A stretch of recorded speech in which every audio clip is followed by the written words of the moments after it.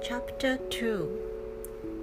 So, I lived my life alone, without anyone that I could really talk to, until I had an accident with my plane in the desert of Sahara.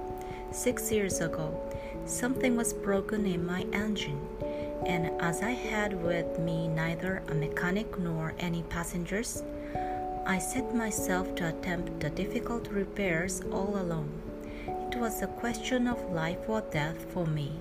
I had scarcely enough drinking water to last a week. The first night then, I went to sleep on the sand 1,000 miles from any human habitation. I was more isolated than a shipwrecked sailor on a raft in the middle of the ocean. Thus you can imagine my amazement. At sunrise, when I was awakened by an odd little voice, it said, "If you please, draw me a sheep." What? Draw me a sheep? I jumped to my feet, completely thunderstruck. I blinked my eyes hard. I looked carefully all around me, and I saw a most extraordinary small person who stood there examining me with great seriousness. Here you may see the best portrait that later I was able to make of him. But my drawing is certainly very much less charming than its model.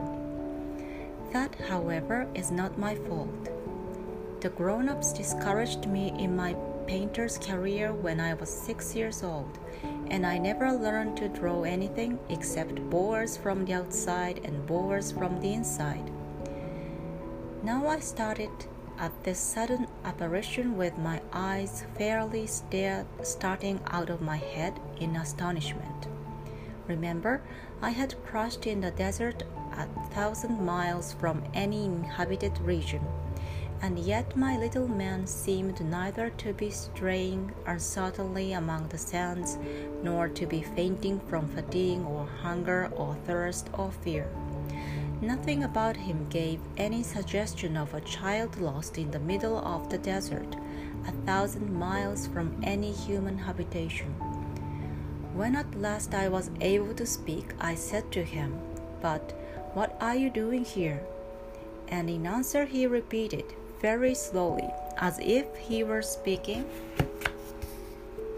a great matter of consequence, "If you please, draw me a sheep." When a mystery is too overpowering, one dare not disobey.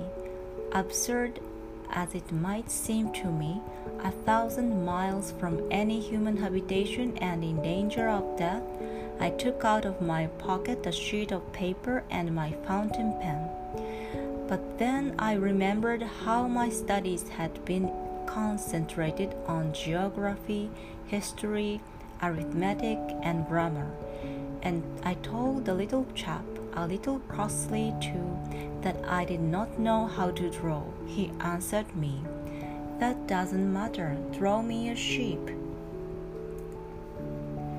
But I had never drawn a sheep, so I drew for him one of the two pictures I had drawn so often. It was that of the boa constrictor from the outside, and I was astounded to hear the little fellow greet it with, "No, no, no, I do not want an elephant inside a boa constrictor.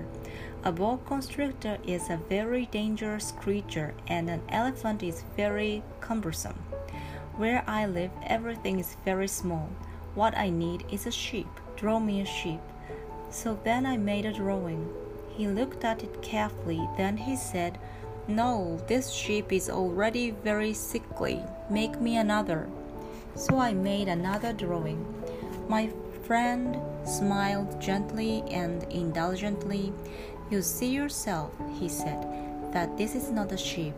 This is a ram. It has horns." So then I did my drawing over once more. But it was rejected too, just like the others.